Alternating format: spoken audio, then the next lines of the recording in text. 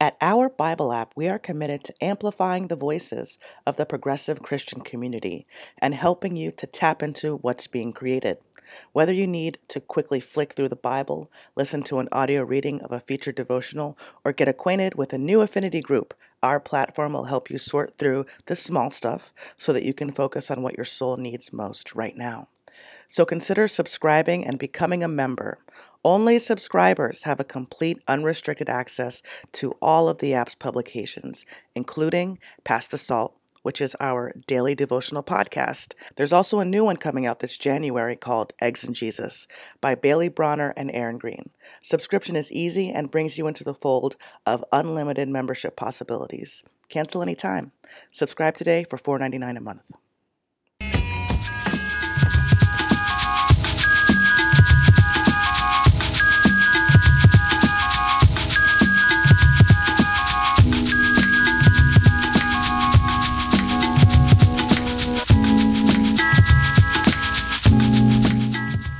You are listening to Lord Have Mercy. I'm your host, Crystal Cheatham. Today's guest is Matthias Roberts. Matthias is a counselor, the host of the Queerology podcast, and now he's an author. Check out his forthcoming book, Beyond Shame, in the new year. And now, Matthias.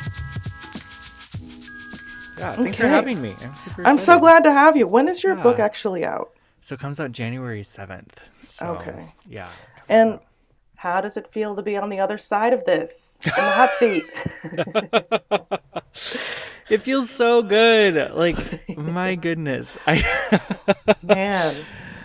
Yeah, who knew? Like, people always talk about writing a book being a lot of work, but I had no idea, like, even with all those warnings.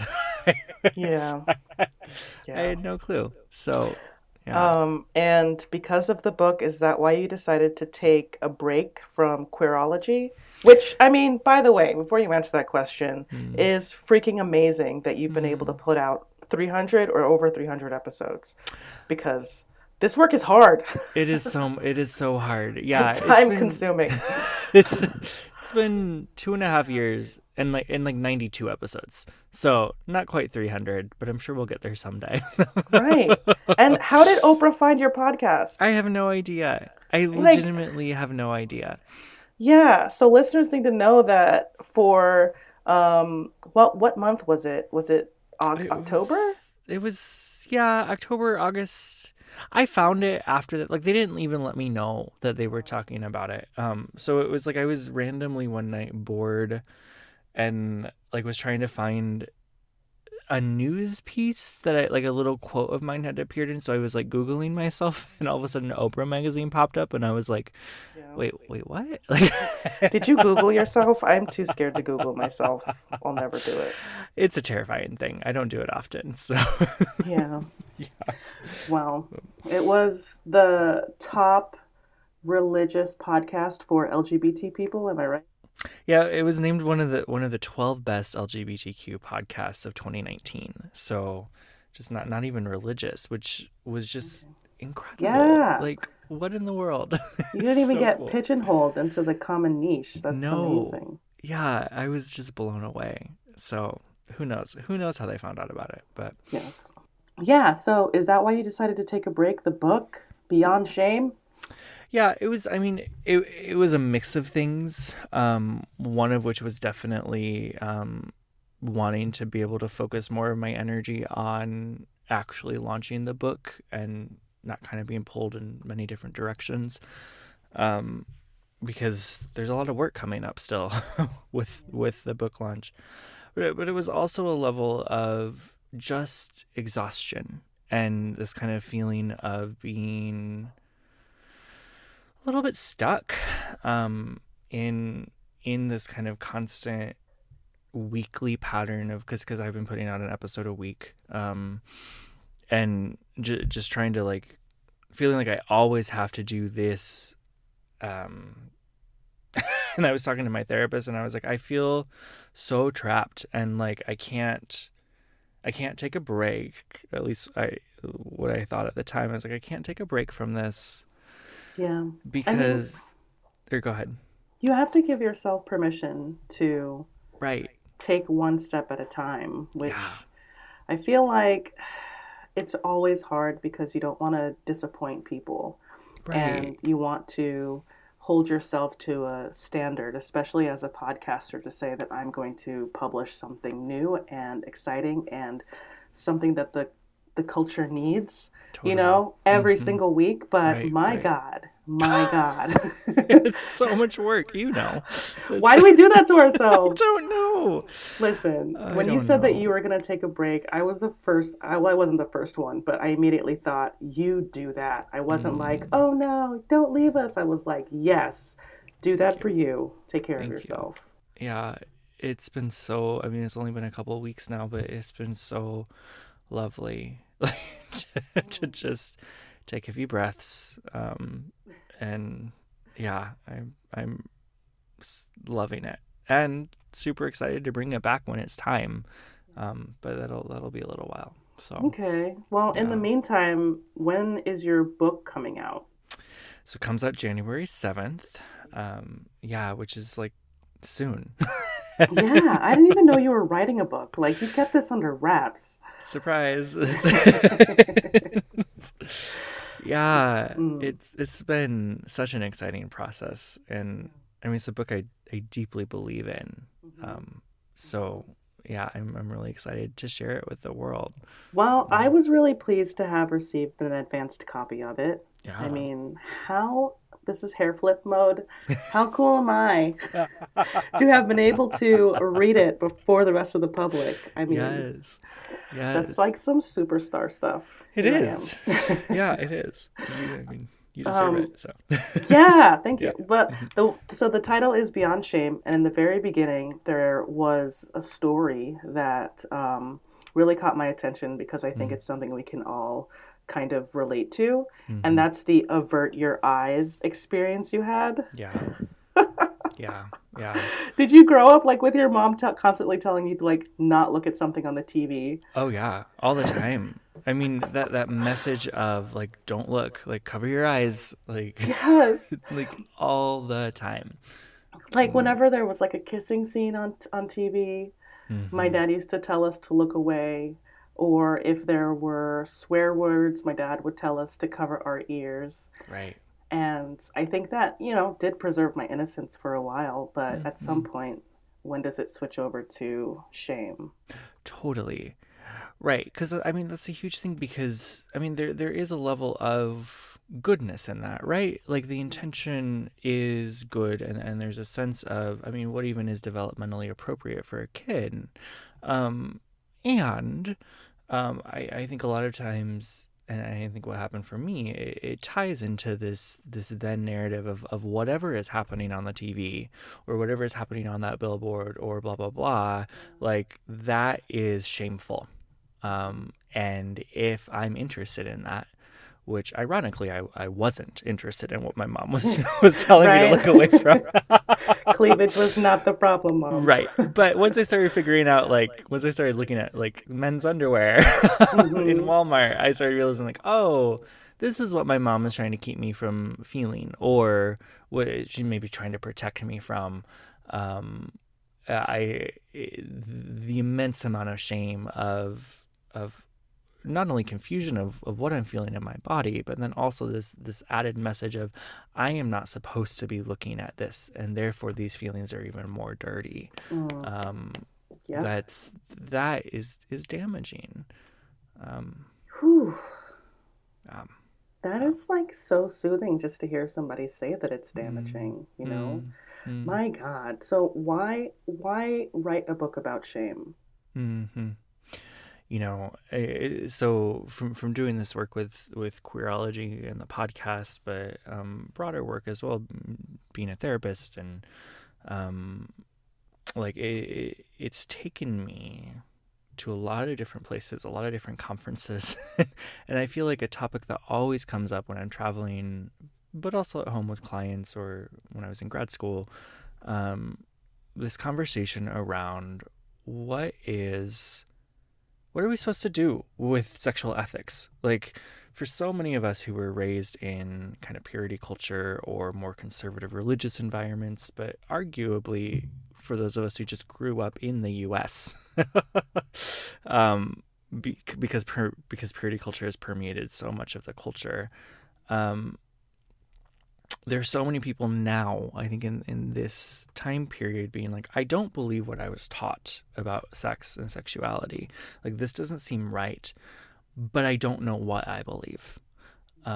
Which then kind of leaves us flailing. I felt the same way. Still, I think, feel the same way at times. Um, the sense of, what do I actually believe about this? And I saw within myself too so many responses to my sexuality, to our sexuality, that felt a lot like they were being birthed out of shame. Um, and so I started looking into that, and I was like, what? Like, some of these activities that we're doing, they don't necessarily seem like they're beneficial for us. But then what's the alternative, right? Like, is it a moralistic, another conservative sexual ethic? Like, that doesn't seem quite right. So the hope behind the book is asking that question, like, well then how do we find practices that are in accordance with our values, that help us work with our shame, so that we can have a more confident, more healthy sex life, if that That's makes any sense. beautiful. Is this Yeah, about unlearning the falsehoods that purity culture perpetuates? I think so. Yeah. I mean, the first part of the book, there's three coping mechanisms that I believe we kind of can fall into when we're working with a shame based sexuality, all of which have direct ties to purity culture. Um, and then the second part of the book, I mean, explicitly deals with what I believe at least three of the lies of purity culture are, um, which are that the Bible is clear about this, Mm. that God invented patriarchy, and that queerness is inherently sinful. I think those are three huge lies. And then the last part of the book, which is the brunt of the book, is really, how do we move beyond shame, and what are some truths, paradoxes? I frame it in terms of paradoxes. What are paradoxes inherent within sex and sexuality, that when we navigate, I believe, give us a path forward um, into a healthier sexuality. Um, yeah. Hmm. Why are you the one to write this book? That's a question I ask myself too, Mm-hmm. because I don't feel like an expert on this. I mean, on one hand, like, I did study a lot of this during my 4 years at grad school. A lot of my master's, both of my master's degrees, like, I really did a lot of intense work around issues of sex and sexuality, and sexual trauma, and even sexual abuse, which that work doesn't show up in the book as much, but it does tie in. Um, so on one hand, like, there's a level, I know things, I guess. But on the other Mm-hmm. hand, sex and sexuality is such an experiential kind of thing that even as I was writing this, I was like, well, wait, like, do I believe this? Mm. Is like, what is aspirational? What is true? Um, and so, I mean, I learned a lot even as I wrote the book, and I tried to write it in such a way that wasn't the sense of, I am this expert coming in to tell you how to, like, have a healthy sex life, because that's not going to do any of us any good. Like, we've had experience with that, right? But instead, like, how do we journey along this together? And what are some things I've learned in both in doing my master's work, but also talking to a lot of people about sex and sexuality, and helping people with that in my therapy practice? Like, um, how can we navigate this together, with the hope of all working towards more health, in our lives? I mean, you hit on something that resounds within me, which is Mm, that so many of us who come out of a conservative headspace, we're just kind of learning sex and sexuality on the fly, mm-hmm, and there's just it's really hard. I feel like many of us really started to learn who we were sexually at the same rate that um, like some sexual things became more normalized. Mm. So polyamory and open relationships and Mm-hmm. dating apps just based on having quote unquote premarital sex, Right, you right, know? So right, trying to figure out like how to do it and do it in a way that still holds truth to our personal values is so tough. It's right. so tough. Mm-hmm. And it sounds like you're going to be able, this book is going to be able to offer a guide and not instruction, just, you know, a Right. roundabout guide. That's so Yes. cool. That's, yeah, that is the hope. A guide and not instruction. That's a really good way of putting it. Because in my mind, we don't need another person telling us what to do. No. But we do need help figuring out what do we actually believe about these things. Um, and I feel confident in at least taking a stab at it, right? Yes. Like, so. Putting words to the feelings, to the happiness, Mm-hmm. to the emotion. Mm-hmm. Man. Of course, everyone who listens to your podcast will buy your book. I hope so. But who should read this book? Who is your audience? Or am I your intended reader? Like, Mm-hmm. who were you picturing when you wrote this book? Yeah, so it's a mix. I mean, broadly, it's anyone who grew up within purity culture. I mean, that really is the target audience of the book. Those of us, or maybe anyone who grew up within purity culture who have experienced harm from it. Because I think there are some people out there who are perfectly content with with the way their lives have gone. There are a lot of us who aren't, though. So not only queer folk but straight folk as well. Like it deeply affects all of our lives. Um, so that's the broad answer. Specifically, I mean, I definitely had LGBTQ folk in mind as I was writing it. Like, how could I not? Like, I'm I gay myself. So much of my You work, are. surprise.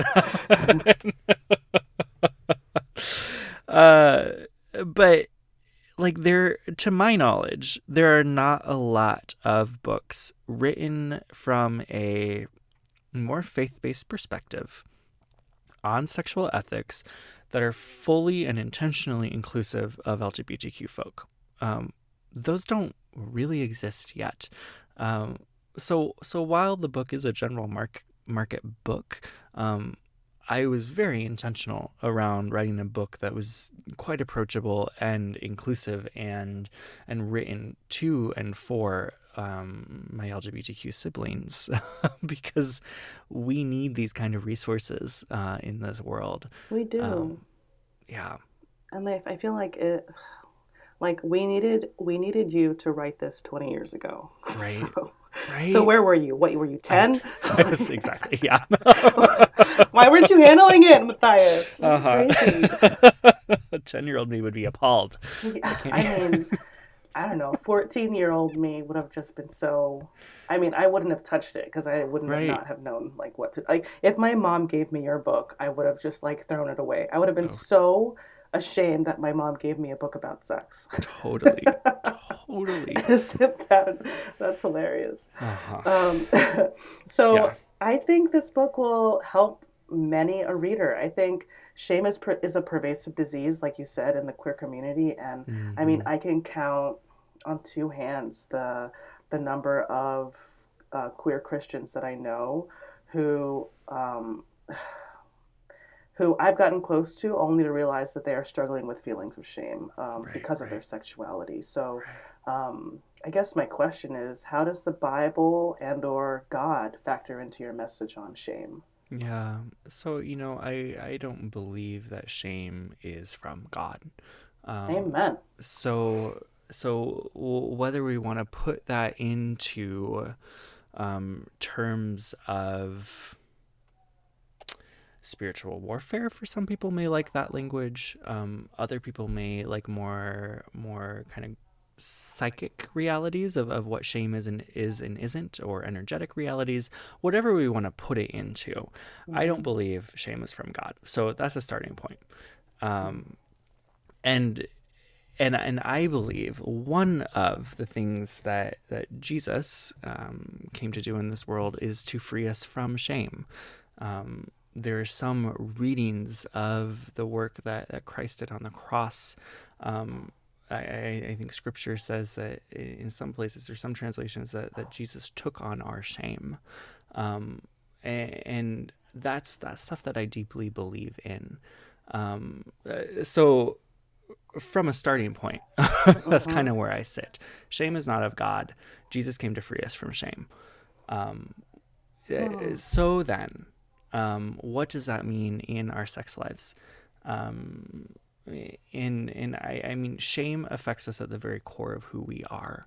I write in the book, it's not only an emotion, but it's a mental thing as well. Hmm. But it also involves it's a spiritual thing also. So it involves like almost every single part of who we are.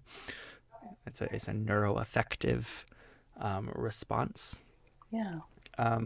and sex and sexuality is similar in that same way that I believe sex exists at the very core of who we are. Sexuality Mm-hmm. exists at the very core of who we are. With the caveat that people who don't experience sexuality, that also exists at the very core of who we are, right? Yes. So I think so often when we have these conversations around sex and sexuality, we exclude a whole group of people. We forget who, our ace, right, brothers and sisters and others in Christ. exactly, right. Yeah. So it's identity construing in deep ways, whether we experience sexual desire, sexual feelings, or whether we don't. But shame, and sexual feelings or sexuality or lack of sexuality tend to fuse, I think, Mm. because of how deeply they both affect us. Yeah. So when we work with our sexual shame, I believe our sexuality is a microcosm of our larger lives. Isn't shame one of the things that Adam and Eve were told that they would acquire after sinning? I think so. Yeah. So it's Um, definitely not right, meant for us. right. I think is it the Genesis 1 narrative or the Genesis 2 narrative where like it says they were naked and knew no shame. Mm-hmm. And then shame was introduced afterwards. Um, I think if we play with that a little bit, like an Edenic Mm-hmm. way of being is a shame-free way of being. Mm. Um, yeah, So my mother has this phrase that she's constantly throwing my way because I think I'm a little neurotic and I love to beat myself up and just be anxious. mm-hmm. And she says that guilt is a wasted emotion. Hmm. Guilt is a wasted emotion, and I love that sentiment. And I think that I can also now tack on shame. Like it's just Mm-hmm. a wasted thing. Like you could put so much energy into it, and it's never going to give back to you. Right, Um, right. right, and I think there is a distinction there though between guilt and shame. Mm-hmm. Whereas I think guilt, and this isn't original to me. I think Brene Brown talks about this among other shame and guilt researchers. So this is not my own idea, but I think guilt is more of a relational emotion. Like it Mm-hmm. usually causes us to want to be in relationship with other people, whether they even be an apology, right? Um, Mm-hmm. whereas shame makes us turn away from relationship. Mm-hmm. Shame is the sense of I'm not worthy of this relationship. I can't be around this person anymore because of something I did wrong. Um, so um, I think there's a really important distinction there of where when we are working with guilt, which I think your mom is right, it can be uh, Mm-hmm. it can be wasted. Like we can spend so much time feeling guilty that Yeah. that we don't do anything. But Yes. then at what point does that guilt turn into shame, right? Like Mm-hmm. it's a fine line We just there. spend time inventing ways to punish ourselves. 100%. Yeah. Yeah. Yeah. Oh my goodness. Mm-hmm. Um, yeah, I guess I want to go back to what we were talking about with sex and spirituality. So, Yeah. something that I'm constantly talking about or bringing up on this podcast is how sex is a spiritual thing and therefore we have to talk about it. Hmm. How much of sex do you think is spiritual? Um, I know you said that it's an inherent part of our being, Hmm. but I would love to hear more of your thoughts on that. Yeah. I mean, I think all of it is right. Like, um, so I mean, if we define spiritual as that which connects us, Mm-hmm. which is a definition of spirituality I really like. Um, Sex is something that also connects us. Mm-hmm. Um, it can also disconnect us, right? So that's one of the paradoxes. Um, but I think, I mean, sexuality and sex, I think, are inherently relational acts, whether that sexuality be with another person or with ourselves, right? Like whether we're experiencing that within ourselves, it still connects us to ourselves. Um, Mm-hmm. and therefore, um, I think sexuality and sex, I mean, are deeply spiritual things. Um, Do you think that our sexuality brings us closer to the divine? I do, yeah, um, absolutely. I think, and I don't know how, right? Like, I think there's some mystery there, at least in my mind, around what that looks like, how it works. But I do think that Eros, the erotic, um, is a spiritual energy. Love, it's a form of love. If God is love, then then the expression of Eros is a form of the divine, right? Mm-hmm. Um, it's Mm. deeply tied into who we are. That's a beautiful way to kind of tie everything together. Thank you. Mm, mm-hmm, mm, So I I also want to talk a bit more about shame. So mm-hmm, mm-hmm, we as conservative people are constantly working through, I feel like the church is always pushing shame, right? mm, mm-hmm. Why do you think that is? Why is Christianity so tight with shaming people for who they Mm-hmm. are? Mm-hmm. If we know that shame was something that came upon us outside of the Garden of Eden. Right. I mean, Is that a good question? I think it is a good question. I think shame is a very effective tool in controlling people. Mm, Um, and I think when we know how to utilize that, whether intentionally or unintentionally, right? yeah, Um, when we can utilize that tool, we can make people do things that we want them to do yeah. or do things that we don't want them to do.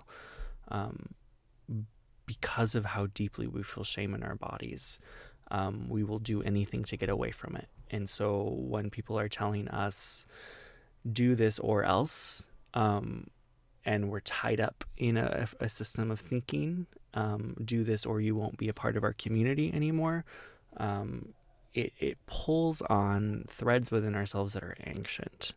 The need Mm-hmm. for relationality, the need to be a part of community, the need to feel safe, wanted, accepted, loved.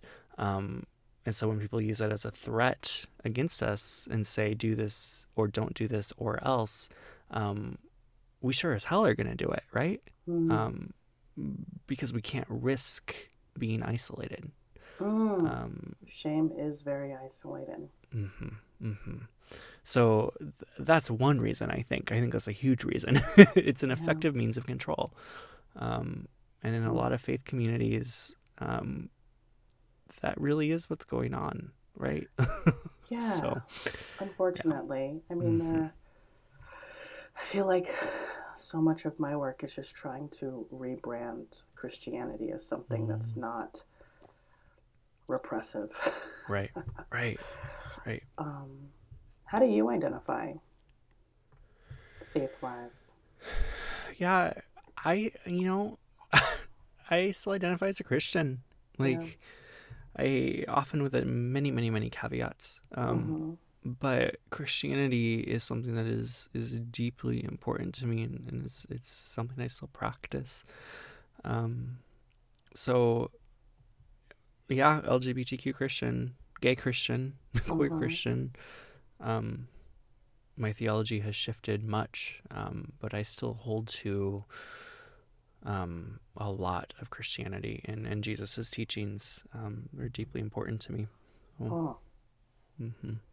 Huh. Um, I want to ask a little bit just about your story, your Yeah. journey. Mm-hmm. Um, where this deconstruction and reconstruction really started for you. Was it Yeah. always about your sexuality, and that's how you kind of unraveled maybe some of the things you were taught as a child? Or was there another thing that happened that kind of not forced you, but beckoned you out of that I can't see and I can't hear mold? Mm-hmm. It was definitely my sexuality. Um, Bingo! yeah. How old were you? I was 11 Oh when my I goodness. was able to. I didn't have the language for it at the time, So you could have but written this book 10 years ago, is what you're oh saying. hell no, there's no way. The book would have been, if you were same sex attracted, then you have to stay single for the rest of your life. That would have been the book, Oh right? no. Yeah, that would not have helped. Yeah. But I knew when I was 11 that I was attracted to men. And even before then, I suspected something was, I would have said wrong. Like, I suspected something was wrong. Mm, Um, I don't think that anymore. But I knew very, very young. And so it was in the midst of trying to figure out then when I was in undergrad, because that was when I really started doing my deconstruction, or at least trying to figure out what I was going to do with my sexuality, mm, uh, that I started realizing, wait a second, um, I think God is way, way, way, way, way bigger than what I've been mm, taught. mhm. Um, and it took years for me to kind of flesh that out. And it's still an ongoing process. Yeah. Um, but yeah, it really was through my sexuality. And once I kind of figured out like my theology around that, then I was able to open up and do much broader theological work around what do I even think about God, right? Like Mhm. I had to approach it through my sexuality first, because that's what people were telling me excluded me from God. Mm. Um, But and you and I both know that that's the thing that really brings you closer to God. right, Hmm. yes, 100%, so much closer. I think. Are you familiar with Elizabeth Edmond? No. She wrote a book called Queer Virtue. Oh yes. Yeah. Um, yeah, okay. And she something that I deeply love in that book is this idea that she argues that Christianity is inherently queer, Oh my and goodness. that Yeah. queer folk, because of that, have a connection to the divine in our queerness, that makes us. I mean, as we dive into our queerness, we get closer to the divine. As anyone dives into queerness, they get Mhm. closer to the divine. Um, that I love that idea because it just rings so true to me, and I see it all over the place with folks who have done that work. There's something about um, coming to know yourself sexually that breaks apart um, the mold that is traditional Christianity. You know Mm-hmm. what I mean? It's like being able to see yourself as variant causes Mm-hmm. you to think more and Mm-hmm. try harder to understand yourself and thus understand your place in the universe and ultimately God. There's just Mm-hmm. I yeah. I mean, also, Mm. I'm really excited to think that somehow I am special for liking ladies. Yeah, Uh-huh. Yeah. I can get on board with that. Uh-huh. Uh-huh. Are your parents affirming of you? No, they're not. Oh my gosh. Mm. But like, you're about to be an author, and you were noticed by Oprah. Yeah. Yeah, it's a strange tension with You're them. a rare breed. Mm. Mm. Um, So, do you has shame become a thing that do you feel like the shame scales have fallen from your eyes?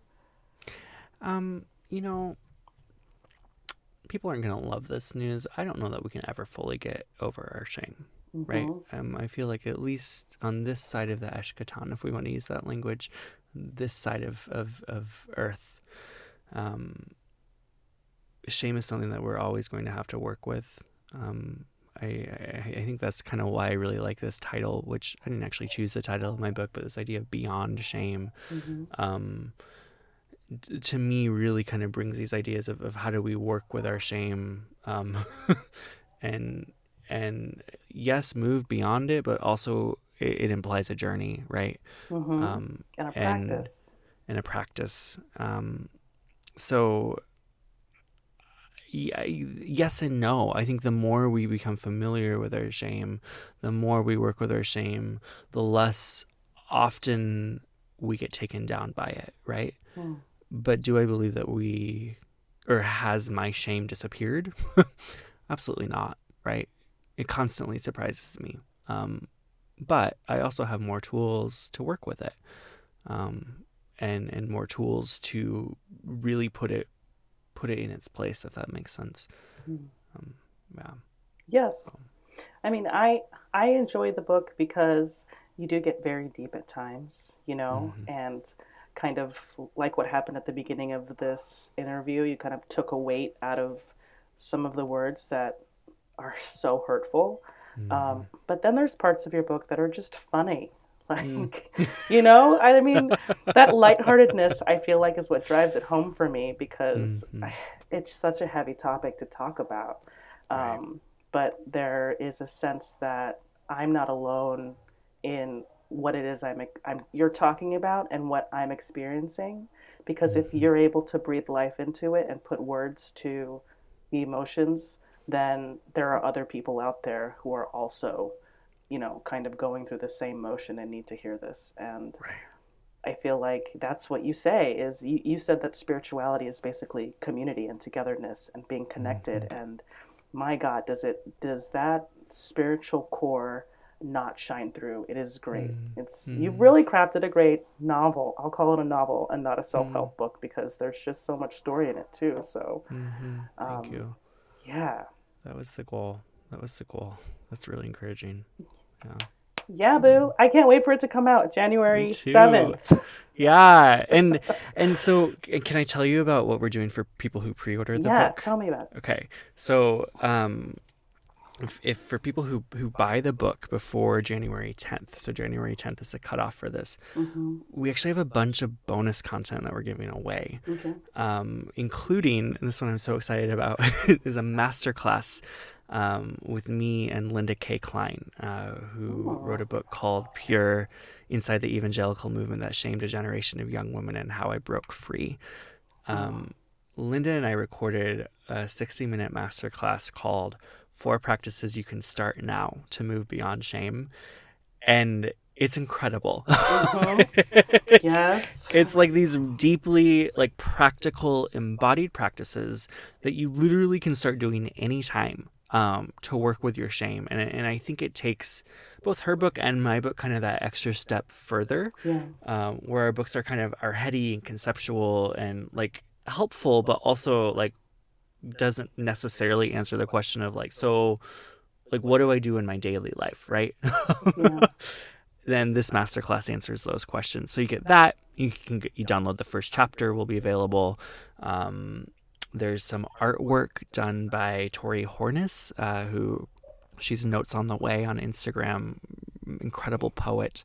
She put together some exclusive art, based on the book, and access to a digital book club. So Mm. all this extra stuff, if you pre-order the book by January 10th, and all people have to do is just email their receipt to beyondshamebook@gmail.com to get that. That is So great. I know yeah, maybe I can put that in the show notes, but I know at least two people that I want to pre-order this for.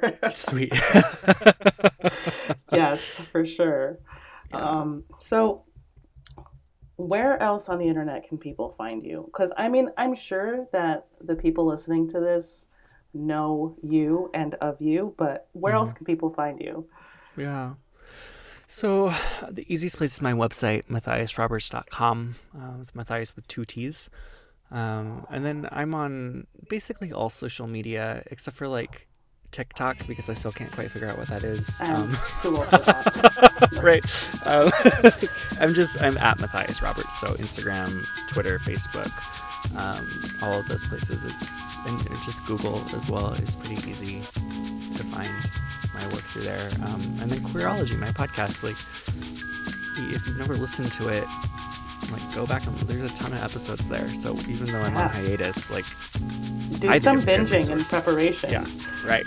For what comes next. Yeah, there's a podcast with me on it. So there is. y'all should listen to that one. That's a good place to start. Yeah, yeah. Yeah. No, it's been so good to talk to you about this whole thing. And if anyone was going to bring us this message, I know it had to be you. So thank you for doing the Lord's work. Yeah, thank you. Yeah, thanks for having me. Of course.